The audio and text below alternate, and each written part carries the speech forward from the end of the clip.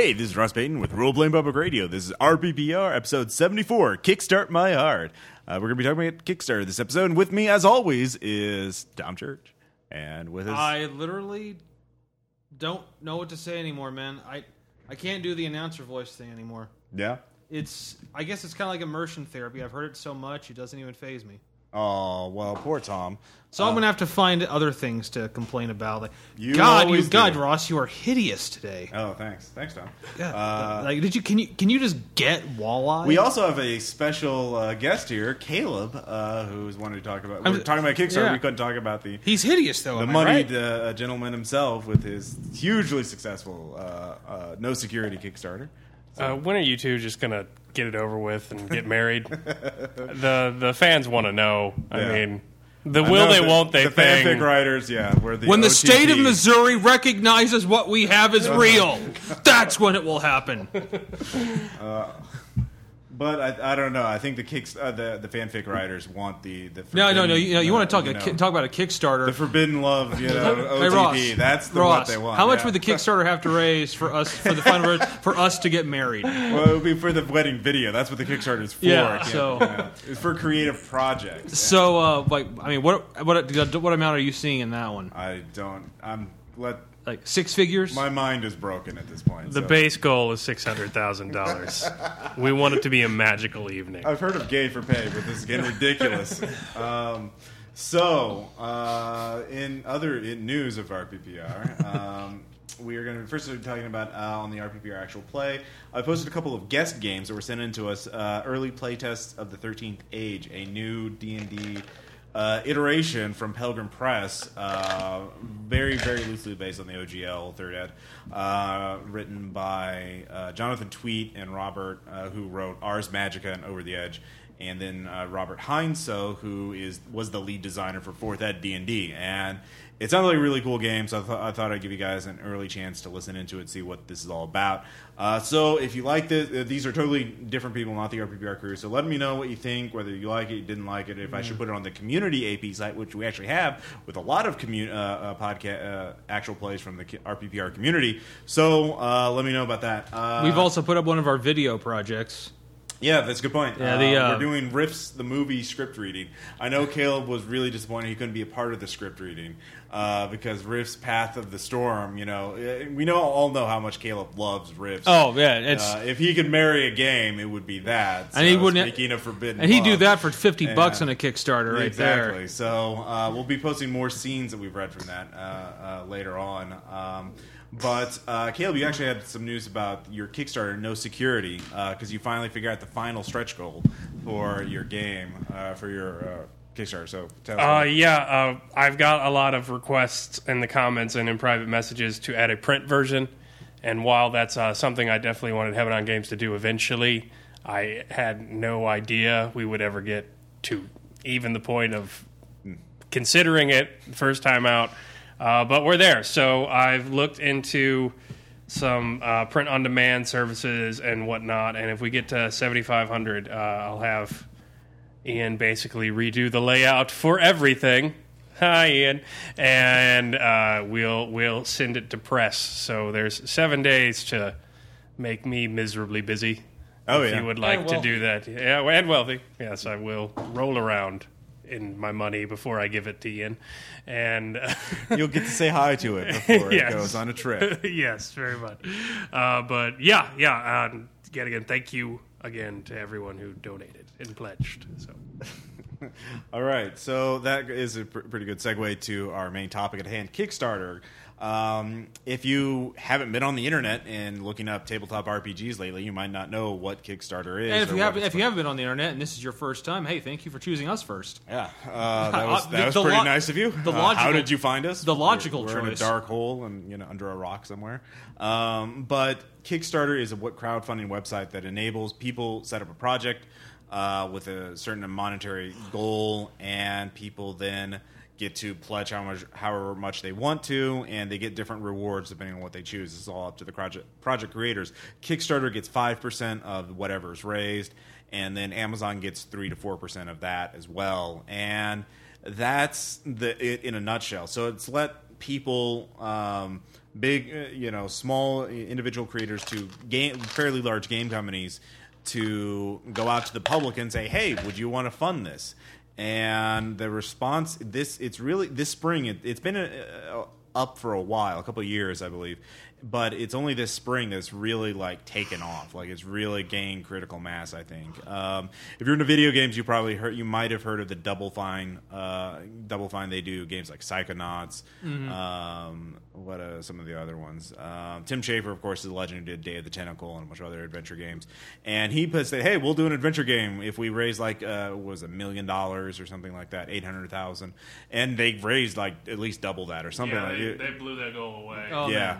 Man. And then, of course, later on, some of the original creators of the game Wasteland said, "Hey, we'll do Wasteland 2, post-apocalyptic nuclear winter wasteland role-playing game on a computer." And they're like, "Oh, yeah, we'll do into that." I mean, it's...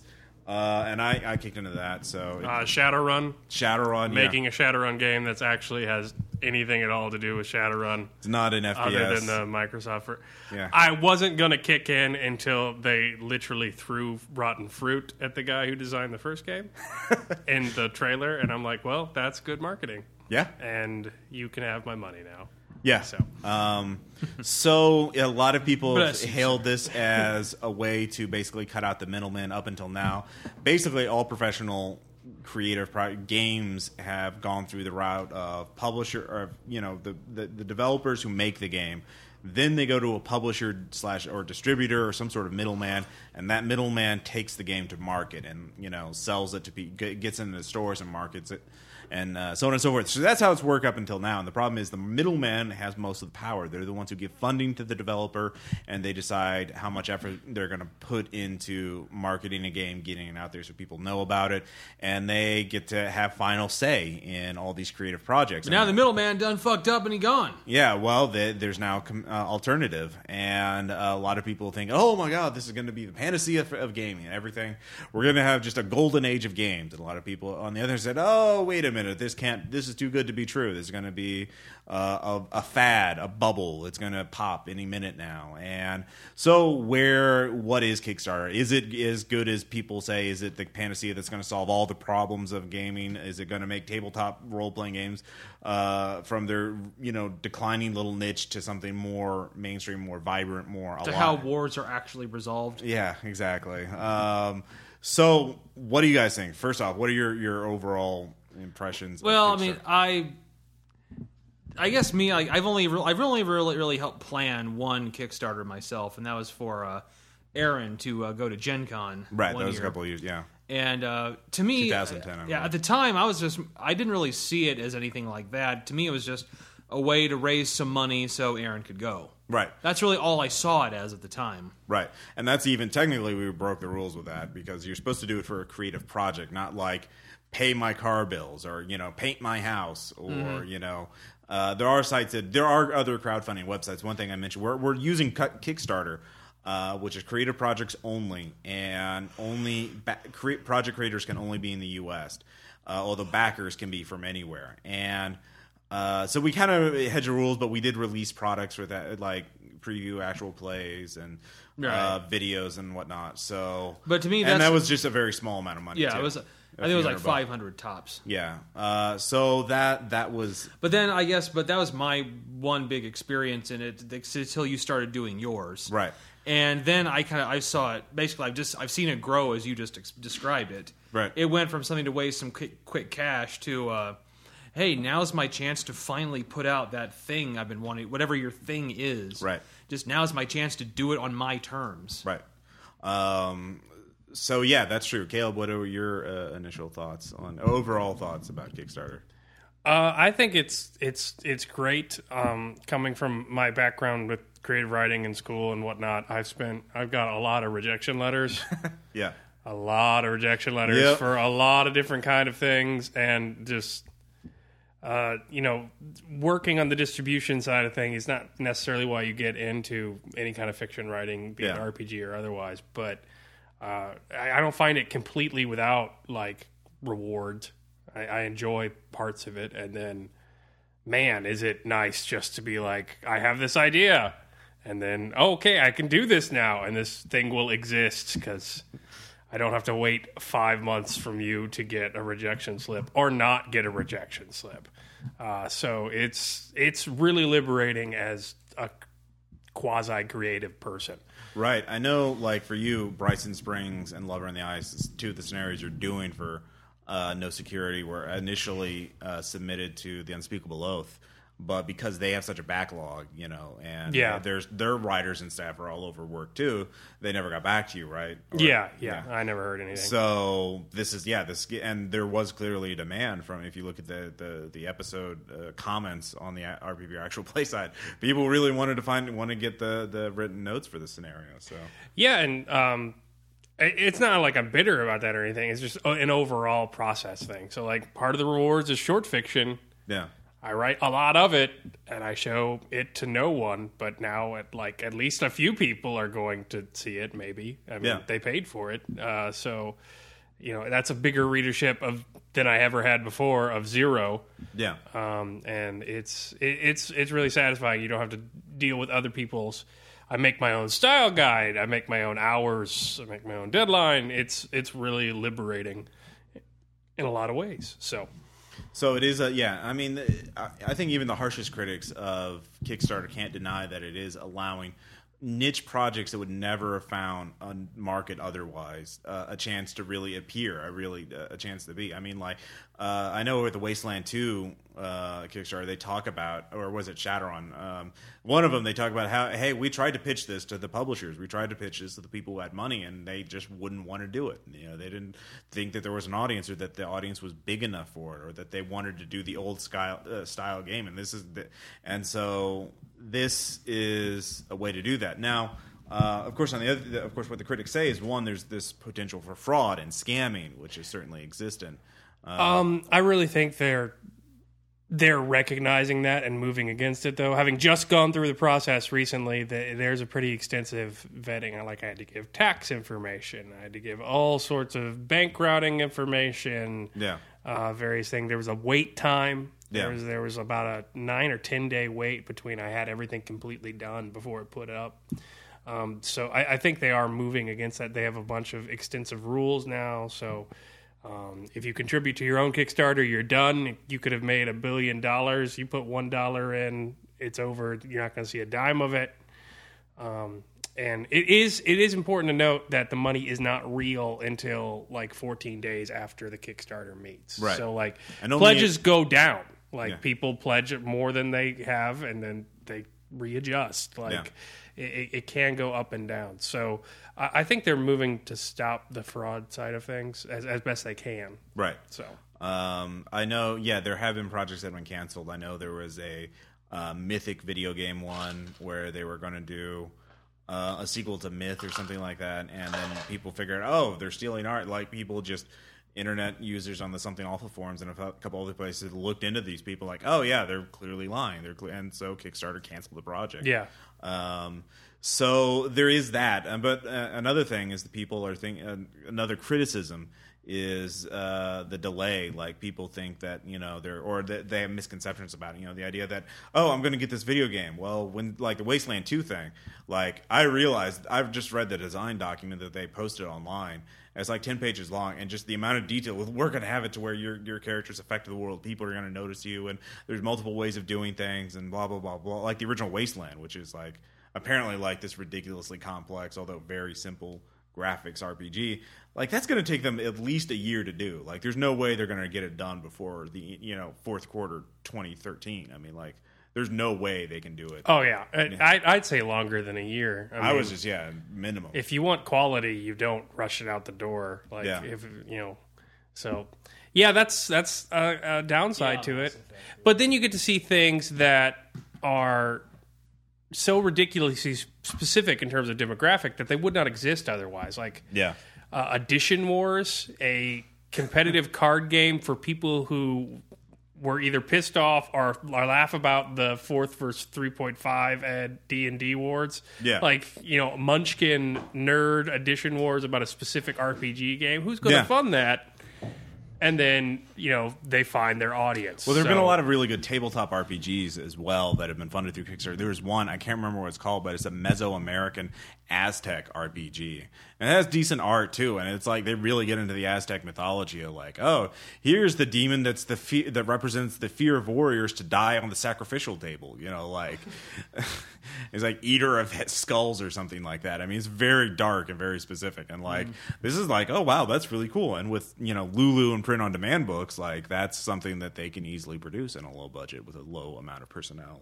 I've actually heard someone say that the one thing he likes about Kickstarter is the fact that it also tells you if there's really any interest in your project. Yeah, that's true. I mean, he said, there's been some people I've known that they have like this dream project in their head that they'd love to tell people about. Yeah. So they they corner you somehow in a restaurant. Like they tell you if you're out to eat and suddenly they tell you about this idea that you just think there is no way anyone would buy that. It's like Dungeons and Dragons, but the elves are purple. And the dwarves, get this, the dwarves have flintlock guns. Totally original. Like, everything else is basically the same. I guess you're also they're your friends, so you don't want to tell them that shit. Yeah. But if they do this and, like, 2 people contribute, they might finally realize, hey, maybe it's me. Yeah, another criticism I've seen of Kickstarter is that they hide failed projects. Like, you can still find them if you know where the project is. If it's Bob's Awesome RPG, you can still go to that URL and see, oh, that failed. But like, if you're trying to browse through projects, they only show you current or successful projects. They don't show you failed projects. Actually, if you look at the recent statistics, only 44% of projects get funded. I think something like that, less than 50%. But again, that's still better odds than taking your chance with a publisher. Yeah, well, yeah, but a lot of these failed projects are people who clearly have no idea. Like, I'm going to do an MMO. What's your budget? What are you asking for? $5,000? Like, you're not doing an MMO with $5,000. So there is some expectations meeting reality. There is that aspect too. Mm-hmm. But one of the things, so the idea is like, is this the greatest thing? Is this going to be a bubble, or is this going to stick around? I mean, my personal opinion, I see it sticking around. Maybe not as the new thing. Yeah. But I think it's more going to be like an option for somebody. Yeah. I think its niche it will always be there for someone who has an idea but knows they'll never get a mainstream publisher or whatever to look at it. I think it's going to be more of a way to get a better chance to get your stuff out there. Right. Is more the way I see it. Right. There's the scamming thing, and I'm sure that there's a number of those failed projects that deserve to meet, and they would have been great. And it was just a distribution or, networking issue, because a lot of that's a factor. But at the same time, nothing about Kickstarter precludes professionalism. Like, the stuff I put on there, I try and vet it as much as something I'd send in for submission, if not more. Yeah. And there are projects that I've seen that are just like laughably bad. Sentence fragments in the descriptions, terrible videos, and, no video. Or no video, and no kind of reputation for the person, nothing to follow up. I don't think in any way it precludes quality at all. I think you have to be professional in order to get it funded. So, and in that line, I see it lasting. Maybe not at the level it's at currently. I still, before I put it up, I feared I'd missed the boom times. Like, after the third $4 billion funded video game, I'm like, oh no, this whole thing's going to come crashing down after I hit post. But I don't think that's the case. I don't know if it'll keep up like it's going now, because it's really popular now. But I do think it's going to stick around, and I think it's a good thing it's sticking around. Well, I mean, one of the things that very interests me is how few people, even with the $1 million Kickstarters, how comparatively few people are actually kicking into it and to raise $1 million or $100,000. These projects will have 10,000 people, and that'd be a huge amount of people. But if you think about the numbers of how many people it takes to make a TV show popular, a movie popular, a video game popular. They talk of like, oh, we sold 1 million units of, GTA, 4 or whatever. And that, like, 1 million people. And all you needed to get this game funded was 10,000 people, And so there's this idea. And then, like, a lot of these smaller projects, especially the tabletop RPGs, they have, like, 100, 200, maybe 300 people, for the larger projects, for the tens of thousands of dollars. 300 people raising $50,000 for something, And I also like the variety of stuff on there. Yeah, it's not just books or movies. I saw one I remember one I heard there was a special effects guy that was like a student of it that was trying to get money for like a zombie movie. Yeah, and it was just him trying to and he showed in his video, he showed off some of the stuff he'd done that looks really good. Yeah, and just says like, hey, like it's like, see all this cool like zombie makeup and shit. Like help me raise this money and we'll make a movie with it. Yeah. And everyone there's like free copies of it. Yeah. I think there's like the highest one, like you can actually get a brief speaking part in it. Yeah, that's the web series are always very interesting. I've actually kicked into a few Kickstarters. We'll talk about them more in the shoutouts. But yeah, like there's like the vanity rewards are actually kind of an interesting topic. Like the rewards of these Kickstarters are left up to the creators, and the standard things are like, well, thank you on the website. We'll give you an item of whatever we're making. A DVD, book, PDF, whatever, or digital download of it. But if that's not enough for you, if you want it, like for tabletop RPGs, like one of the things is having the guy run a Skype game for you. Caleb, you're doing that. I've done that for the Ransom project. I've seen have a custom NPC created by you in the game. Yeah. What was your ultimate reward for No Security?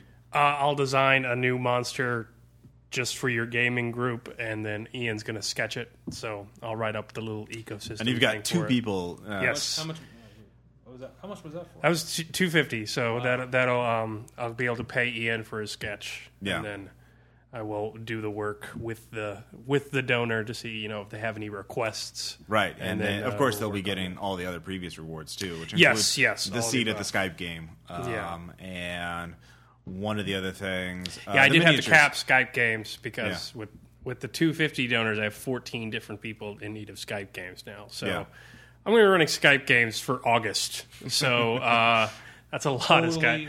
That's a lot of Skype games. But I'm sorry, I wish I could have done more. But school will start again, and I will have to go back to work. One side benefit, like I know when I've done the RPPR ones, like for the Skype games, I've let other people post the recordings of them. Like I always record the games. Like there's easy to get software to record MP3s of your Skype games or whatever, and then I've either posted them on like the Unspeakable Oath or let them post it on their website. Like there was the one of the what was the game called? The one I ran the 8-player game for. Sordid Dystopia. Remember that? That was a Skype. Oh, yes. Well, I need to put a link for that in there so you can listen to that. That was a bit crazy because again, we had 8 people show up for that game, and we had the creators people were listening in over Skype for that. So and the thing is that we horribly butchered their system because we also kept looking over something crazy would happen. Then most of us would look over to the screen to see what they were typing. Yeah. So having an audience for that, so it's kind of an unusual reward. Our egos know no bounds. Yeah. My single favorite part of that game was when I improv the line of like this crazy godlike emperor who has this weird palace, which is described having different architectural styles blended together, and I describe it as like MC Escher barfing Minecraft onto the landscape.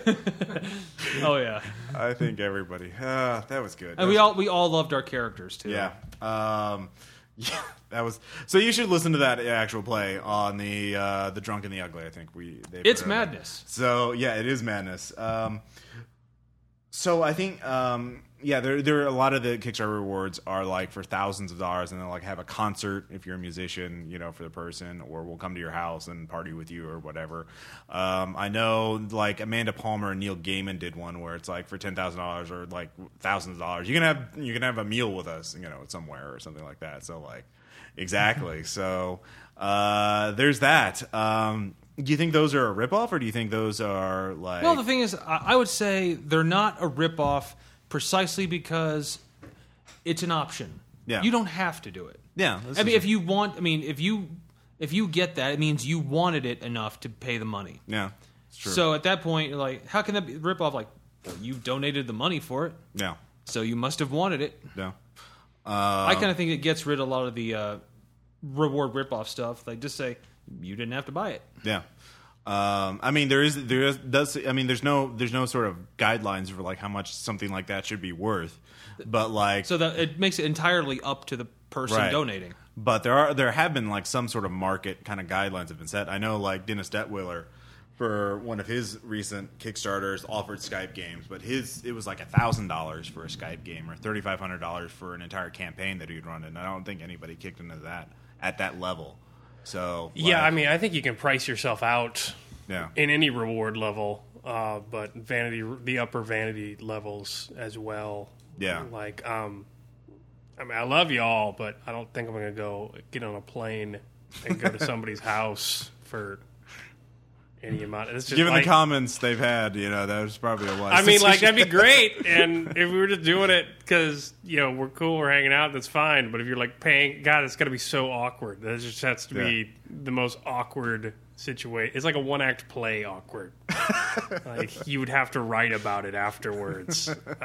So I think people can definitely price themselves out at that range. But at the same time, as Tom said, don't do it if you don't want to. Or donate, rethink about it, and take your money away. Like, until the project meets and it's over, like I said, that money's not real. It's in your bank account. You can completely readjust. You could drop out entirely. Yeah. So don't do that for no security. That's an exception. I'll take my $1. That's all locked. That'll break you. I was stuck on 666, Ross. I was terrified. That's okay. Yeah, that actually happened the first day it was up. It was at $666, and Caleb messaged me like, "Oh God, nobody's going to contribute now because no one's going to want to break it." And I'm like, "God damn it, fine, Caleb." I put $1 in, so it's $667. I shit you not. Like 1 minute later, Ian Moody like messaged like, "You're the one who broke it, didn't you?" He talked to me. He was too. like, and I'm like, "Yes," because Caleb was freaking out. Okay. And he's like, Ian told me they are dead to me. So now one of the other things talking about the value of things is what is the value of Kickstarter itself. There's actually, I read right before this episode started an essay talking about why Kickstarter is overpriced and should be shut down.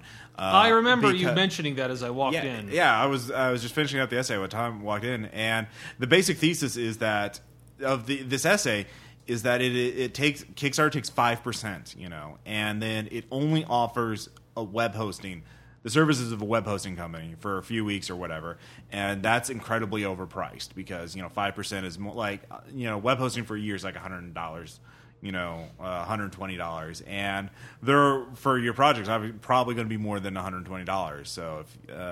So there's that there, and I think it was rather stupid because he totally ignored the fact that they also processed the back end and set that up, and I think I don't know. What do you think about that? Is Kickstarter worth the 5% it takes?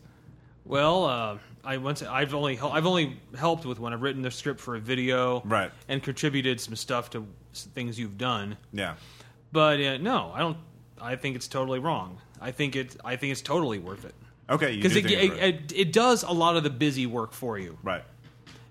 So you can just kind of focus on the stuff that you want to focus on, like what are you doing, what are you going to offer, things like that. Right. So you can focus on the shit you care about and let them take care of the niggling little details. That I think alone is worth it. Okay. Well, I have not read the essay, but that is literally his argument. Is that it was if it was just web hosting, I would agree. But right. it's a social network site as well. So when you follow people who are when backers follow you, they see everything else you back. Or whoever follows them, they see what they just backed. So that's links you're getting into people's inboxes in their emails. Like, so-and-so just backed this, and you've sent them a direct link to their email to your project. You've got embedded widgets. You've got the prestige of Kickstarter, other people following it. I think a large part of that 5% is made up for in marketing. Because especially with the one project I've done, it's been very successful, more successful than I ever could have dreamed.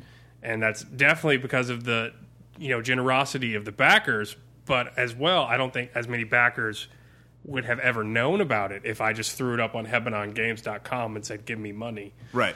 And then furthermore, with taxes and that's the thing you need to consider. As this gets increasingly more popular and they are increasingly more resistant to fraud, you are running a business. Like, it is CYA. If you promise something, you're going to do it because you are legally required to do so if that meets. And that is serious fraud level stuff. So, yet again, you could open yourself to a whole bag of worms if you just register a domain name and go to town and try and figure it out yourself.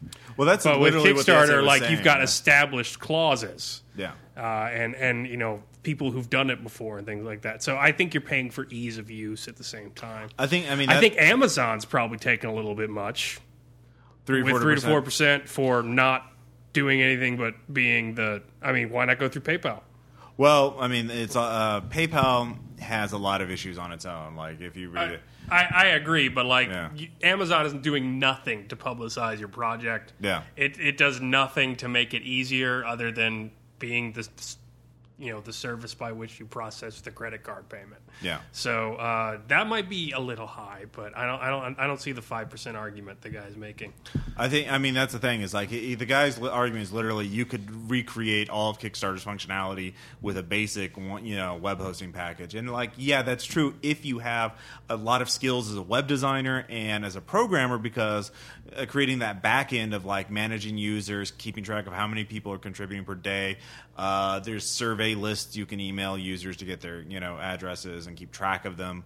And the marketing angle, I think that's worth the 5%. So, but there are some people that are thinking, that Kickstarter may be overvalued, maybe not as much as they think, but I don't know. So, well, I mean, if you want to get into means of production kind of stuff, yeah, the angle about Kickstarter and the reason it's better in my mind than self-publishing is that I could have always self-published these.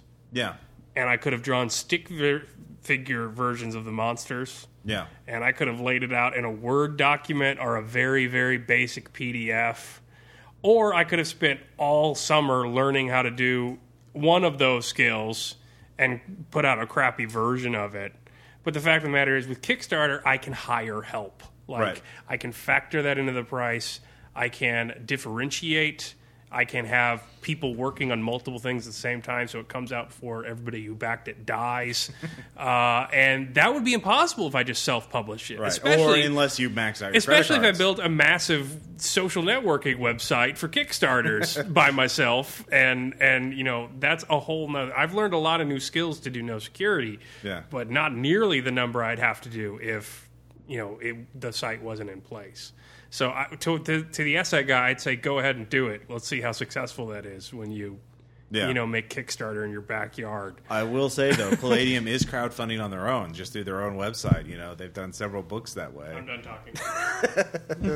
I know, you're just a flutter from thinking about your heart throb there. Palladium. Yeah. I can never play you, but you'll always have a place in my heart. Yeah. We can't play that game anymore. I think the Eliminators was the swan song. I mean, really, the rules are really... moving on. Why do you kick into various Kickstarters as a backer? I've backed a lot of projects too. I know the guy who is it, Tycho from from Penny Arcade has made jokes about how he's just gone down the rabbit hole of just that looks cool, that looks good, I'll sponsor that. Of course, he has Penny Arcade money, so he can afford to throw around a whole tens of dollars on things. So. I mean, for me, like I said, I'll mention one or two of them on the Silent City web series. I've also done another web series that was Cold War. Everyone goes into Fallout bunker because of nuclear war, but one of them's a vampire, and then people start showing up dead. So who's the vampire? I'm sold. Yeah. So of course they haven't released anything yet. So again, there's that time delay. Are they actually going to finish the damn thing or not? So, but I don't know. What makes you want a Kickstarter to succeed, or what makes you kick in? Well, I think for me, the first thing is I've really got to like the project itself. Yeah. I have to want what they're doing. Right. But then of course, that, if I like the project, that will get me to donate the minimum. Yeah. It's only then, but first once I bolt down, okay, this project sounds cool, interesting, I'll donate. Then I'll start going through and seeing if any of the rewards are worth it. Yeah. And I admit, certain rewards, just if I see that, like, I want that so much. Sometimes, but really, it's really first thing I got to do is I have to really have some interest in the project itself. Yeah. I might like a really cool poster from a certain artist this guy's offering, but his project might also be, Booger the RPG. Yeah. And no. That's true. I mean, for me, it's just what they're offering. If it's cheap, too. Like, there's one Kickstarter called the Dungeon Map, or a random dungeon generator map, and it's like a big, like, the one of the thing I got was a big, like, an 24 by 36 poster for like $17, which included shipping. So it was like dirt cheap for a nice poster of like crazy, first edition era kind of retro D&D art. I'm looking at it right now. Yeah, so like I just like, oh, that's cool. I'll do that. That's cheap. So, and then it also came with PDF, so there's a lot of value to it. So for me, it's not even so much about the project per se. It's something if the reward itself is worth it. Like, I've kicked into the Wasteland, the Shadowrun, and the Double Fine one all at the base level just to get the game.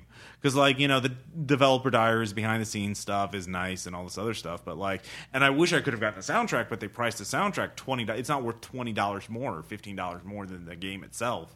So I don't know. What about you, Caleb? I rarely go above like 2 or 3 reward levels. Yeah. I stick pretty low just because I could fall down the rabbit hole of Kickstarter too. Yeah. I got to be careful. So a lot of times, like if there's a physical product or something like that, I won't go for it because I just don't want to enter my address and go through all of it.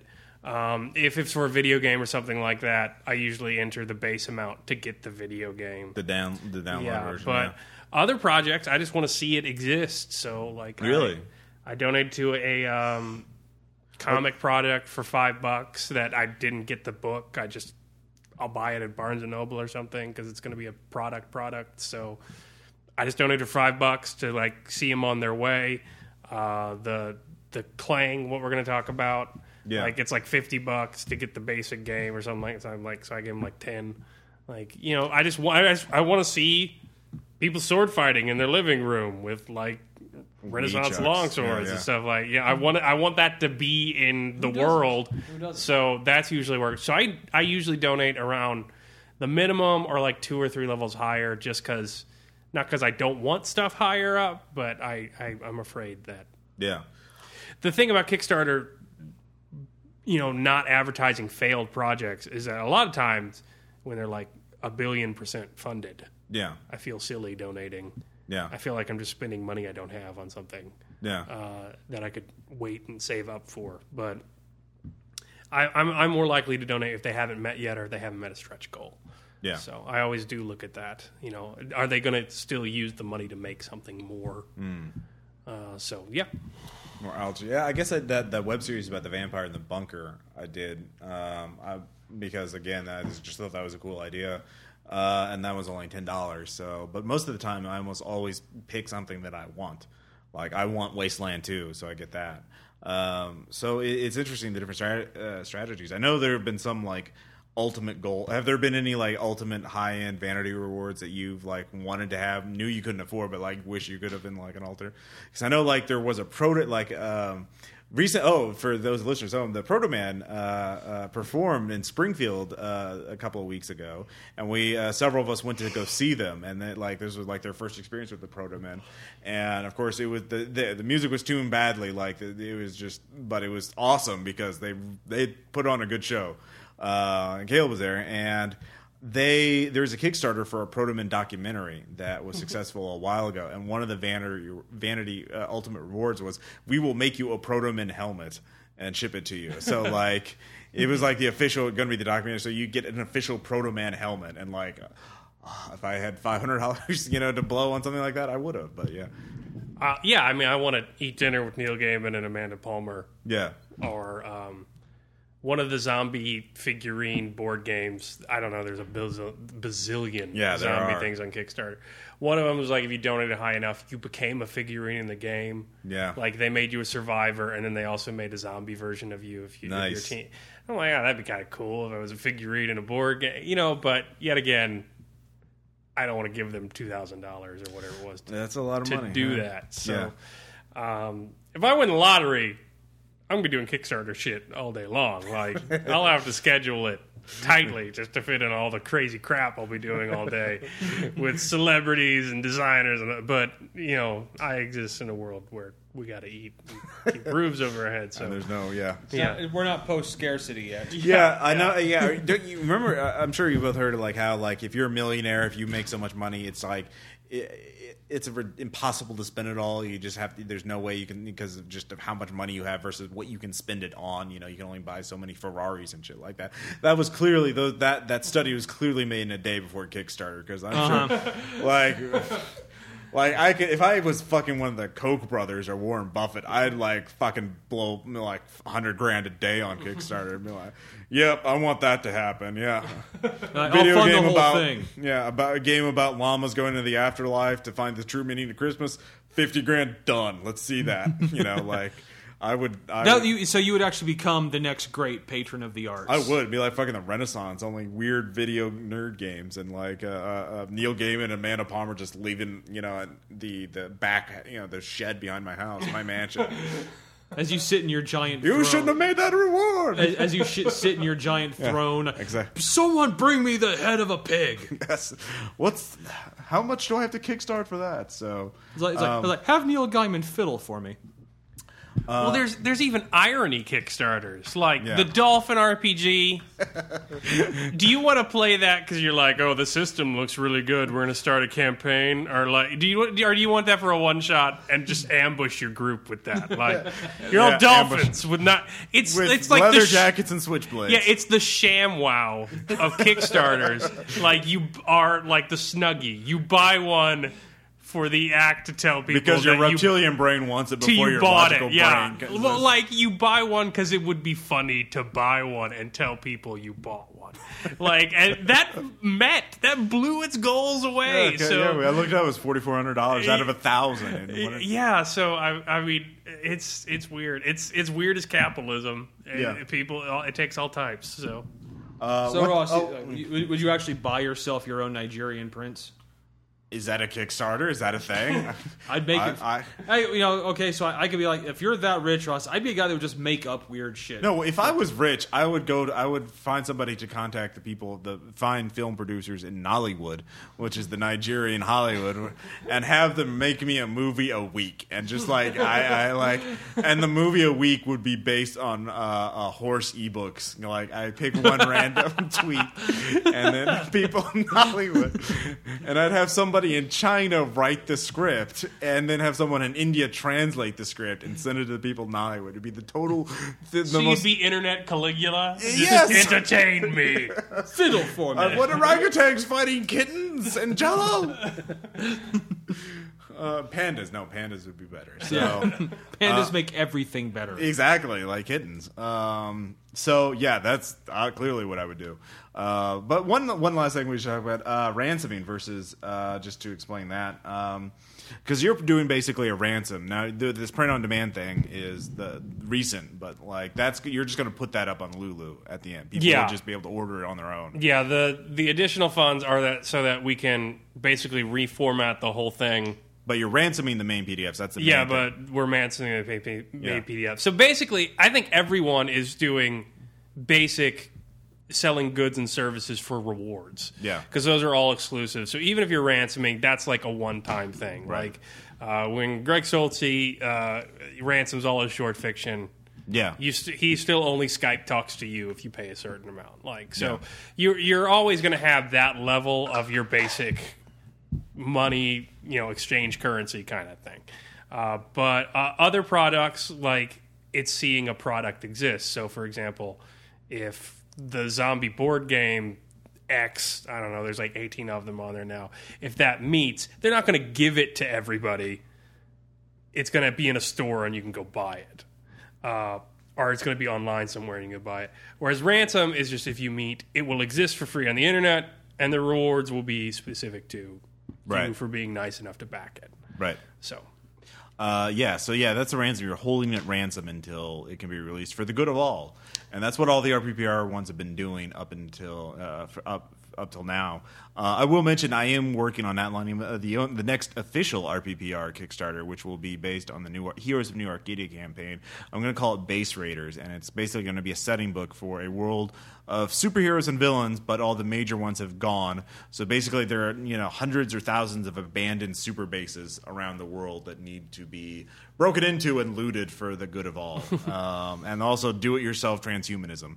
That those are going to be the two big campaign themes. So I'm planning that, and that's going to be an actual book. That's actually going to be a book I'll print and ship out to people. And we're also going to do miniatures, like we're doing like that. There actually is a physical reward for you at certain levels where you get a ghoul miniature. Have you actually seen a photo of it yet? Has it been printed or made yet? Ian is working. I know I've seen the 3D Ian model. is working on the mold now.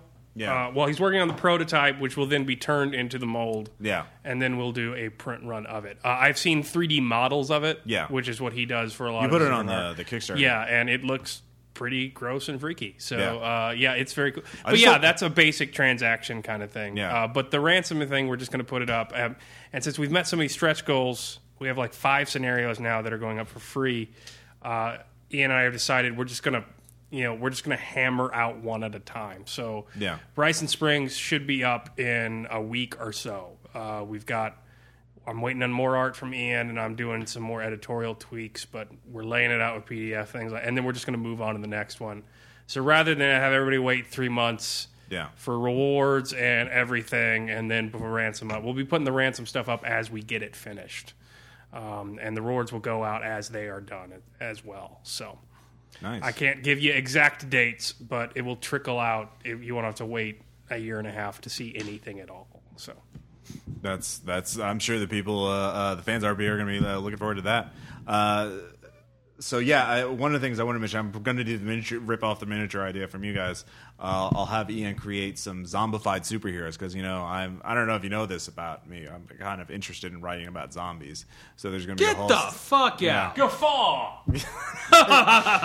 Speaking of which, Zombies of the World won Best Humor in the Benjamin Franklin Book Awards this year. So Caleb, let us applaud Ross. I'll just put that on loop for the next 2 minutes. Yes. So there will be a whole thing about zombified superheroes, and so we'll have some zombified superhero miniatures that you can order as part of one of the rewards for it. So we'll that of course I'm still planning it out. I don't know exactly when it's going to be up. It's obviously going to be well after the node security is done, so you have some time to recover. And but if you have any thoughts on what you want to see, one of the things I'm debating right now whether to make the book in black and white or color, or probably I'll have both. The color one will obviously be more expensive. So if there are any other high-end rewards you want to get, obviously I'll be running Skype games for people, but what would you like to have as a high-end reward? Ross will come over to your house with a bottle of absinthe and personally watch you drink it. All right, yeah, that's not awkward at all. Any other... Sounds like a vanity award. Yeah, no joke. Any other final thoughts on Kickstarter? No? No. Well, we'll be... Tom doesn't have a letter this episode. No one funded that Kickstarter. I didn't see anything. I know. So next up we'll have some shout-outs and an anecdote.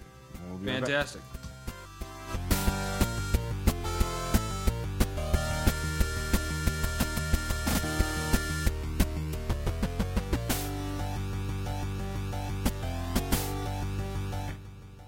And we're back. Now we're going to be doing some shout-outs. I'd like to point out, you still do the announcer voice just with the "and we're back," and then you're right back to normal. That's the format of the show, Tom. It's how it works. A convention. It's a standard. Well, I don't like it. I believe in tradition. No, you don't. No, I don't. Not really. Dude, I've known you for way too long. Yep. Anyway, but that's what I do. So deal with it. We're going to be talking about Kickstarter-related shout-outs. First off, for those of you who like to be the good guy that saves a Kickstarter, there's a new blog out called Kicksaver that all does is like you specify how much money you want to spend, and then it shows you Kickstarters that are about to end within that budget range that are only that far away from being successful. So if you like spend say $100, you'll see Kickstarters that are about to end that are less than $100 away from being successful. So then you can be the guy that saves the Kickstarter by spending $100 on it. And we need a hero. Yeah, exactly. So what I love is that it looks through all of them, and they're like, I found out about it on Metafilter, and they had a whole discussion about whether this is really a good idea or something people should do. But they're like, one of the guys like, yeah, this is kind of a waste of time. Like one of the projects is making an 8-foot cupcake out of yarn. And like, what are you talking about? An 8-foot yarn cupcake of doom? How dare you doubt that? Done. Yeah, exactly. So I believe in you, giant yarn cupcake. Exactly. Of doom. Let us go forth and fight crime. So, getting on another blog related to Kickstarter, Caleb, I know you had one. Yeah, the Saner one. RPG Kickstarter has a Tumblr. Yeah. And it's just a streaming list of RPG Kickstarters. I think they do a little commentary, and I think they've interviewed one or two guys about it. Yeah, but it's mainly just like you go on there, they say, "What's your project?" Submit it.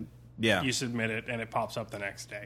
Yeah. So that's all I did. So it's a good thing to promote Kickstarters if you're doing it in the RPG realm, but it's also cool if you just want to find nerd projects to go look at. I think that's where it was either that or something awful forums where I found out about the Aztec RPG, and I wish I had contributed to it because it had the fucking eater of skulls or whatever. I mean, it's just like fucking badass Aztec mythology. Like everybody knows Greek, or like a lot of people know Greek and Roman. Norse and Roman, Greco-Roman mythology. Yeah, and some Egyptian and Norse. But who the fuck knows Aztec mythology? And that shit is fucking crazy. I think there's a lot of that in Bumps in the Night, the new Glancy book. Yeah, traditional mythologies. Yeah.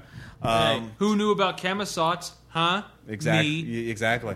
Speaking of Mayan, like one of the just totally off topic, but one of the things I love is I found this essay talking about there's this Mayan legend about two brother gods who saved the world from evil gods by playing their traditional ball game, which is where you have to use your elbows through a narrow hoop and the things. And what's great is this essay is some archaeological like post-grad student or something comparing it to Space Jam, like Bugs Bunny and Michael Jordan being the two hero brothers who saved the world through a ball game, and like makes a really good comparative analysis of these two mythic structures. Modern academia, everybody. As I said in the forgettable movie PCU, you can major in Game Boy if you know how to bullshit. Yeah. So I can't believe you guys are like, this is like, that is the greatest idea for an essay ever, and I cannot believe you're making fun of it. Jeez. We're not. We're supporting it in our own way. Yeah. Sure you are. So next, speaking of Tumblrs and blogs, though, for those of you who are critics of Kickstarter and may think it's a little over, it's just a fad, it's all the projects are stupid, well, here's the proof you want. Shitstarter, which is a Tumblr of the worst Kickstarters that are just ridiculous. I mean, I'm not even going to list them. Just go there because it updates every day because there's always terrible. Like you see the ones that are like, I want to make an MMO and I'm good at video games and like I like them very much and I want $10,000 and like $20 has been contributed. That's it. Like. Yeah, you did that video in MS Paint, didn't you? You just like, made a slideshow of him. I was like, I am master programmer Ryu gunship. Yeah, pretty much. So there was one Kickstarter you were talking about of RPGs that you just contributed into recently, wasn't there? Yeah, City of Clocks. Yeah. It's by James Nevitt of Arcadream fame. Yes. And it looks pretty cool because it seems very China Melville influenced and industrial fantasy kind of stuff. And it's also systemless. So it's not written for any specific RPG system. It's meant to be easily transferable, and I obviously like that. That's how I wrote No Security, and I contributed to it. I've got a whole blog post about writing systemless and why it makes sense to me at least. Yeah, up at Heaven on Games. So I thought it was kind of cool that There are more of those projects coming out that aren't married to specific systems and therefore lost to anybody who doesn't play that system. Right. Because converting it to that system is so difficult. Nobody ever makes up numbers on the fly when they GM. No. It never, ever happens. Why are you looking at me? What is this? What are you implying? Nothing, Rob. Nothing. He knows. One of the things I really liked, one last Kickstarter related website was Kick Track. That's with a Q at the end instead of CK, because we know web startups can't can't spell things normally. Anyways, it's some sort of browser plugin add-in for Firefox and Chrome and analytical stat tracking thing. I'm not sure exactly everything it does. I mean, Kickstarter provides a lot of analytics for your own projects as well. So I just found out about it, so I'm going to try it out and let you guys know later on what it does exactly. But hey, if you're into Kickstarter, check that thing out. It looks kind of cool, maybe. Is all I can say. One other Kickstarter I supported recently was Silent City, which is a zombie survival horror web series. Wow. Yeah, I know. Son of a urban exploration angle too, which I know is weird. Son of a fucking bitch, Ross. Guys running around. You have fucking blown my mind. Anyways, they're actually going to start showing. They finished their Kickstarter this spring, a couple months ago, and they already got their first episode. It's going to be up July 1st. So they already got the trailer out. I'll post a link to the trailer. It looks really cool. It looks like it's really well made. It was done in New York City. So yeah, that looks I got the DVD for them, so that'll be cool. Then Tom, you were talking about a Kickstarter you supported, but you didn't really. It didn't succeed, and I'm sad. Yeah, it was actually on Indiegogo, so I don't know if they probably got whatever funding they actually asked for or received, but yeah. But it's H.P. Lovecraft's Arkham. It's like an MMO about finding stuff of the Necronomicon with like a human faction, a ghoul faction, and a deep one faction you could be part of. Yeah, just seemed like a really fun thing. I would love to have seen succeed. Yeah. There's a lot of projects that are really cool, but they never get finished. So this will be probably because people didn't know about them. Yeah, we're spreading the word. Yes, so we are part of the solution. Maybe talk to them again and see if they can do it successfully this time. There's one other Kickstarter you wanted. You actually kicked into it? Yeah. If you're a nerd, you've already heard about this. But Clang. Yeah. So Neil Stephenson is just like being crotchety old Neil Stephenson. He's like, I learned about sword fighting when writing fantasy books, and they don't do it right.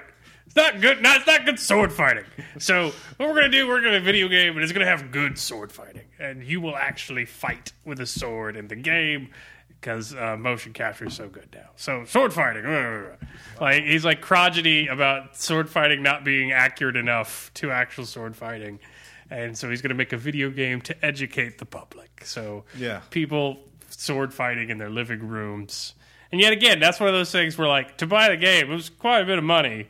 And I didn't want to wait 8 years like when I have kids and stuff and I'm not going to be able to play video games anymore.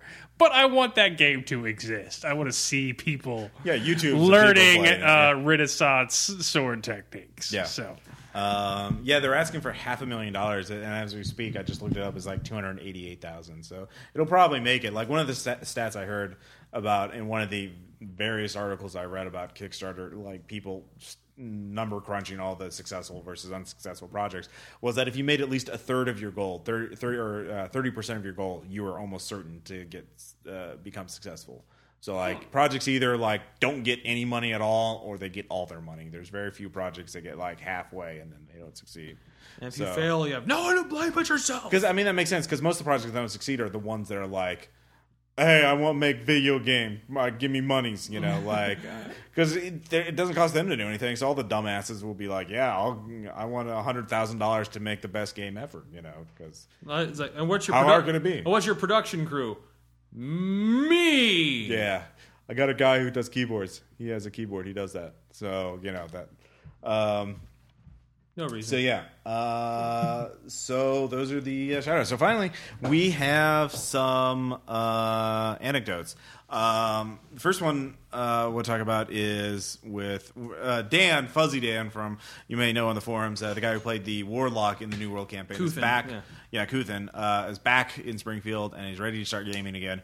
And first things he wants to do is run a game of Star Wars. And we've done one session of this One game. session so far, and using Star Wars, using Wild Talents and Star ORE, One Roll Engine. So we've made a crew of people and we have a spaceship.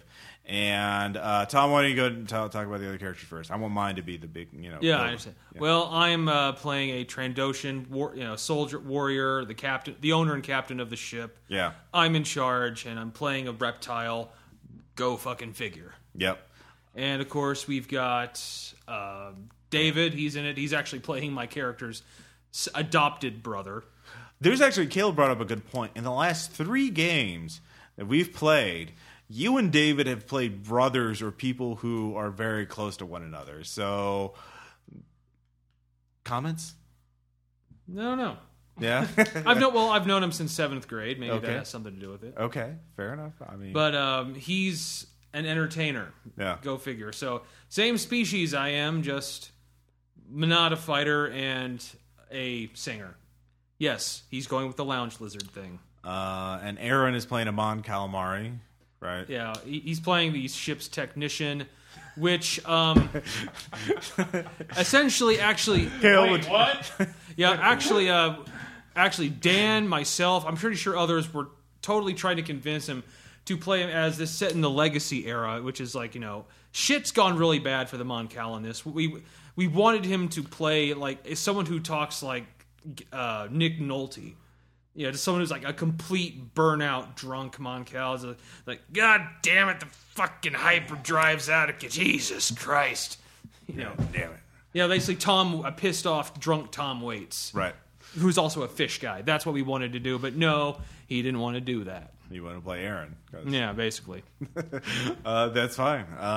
And then, of course, my character is the... Drum roll, please! Ross is playing... Kevin Star Chaser.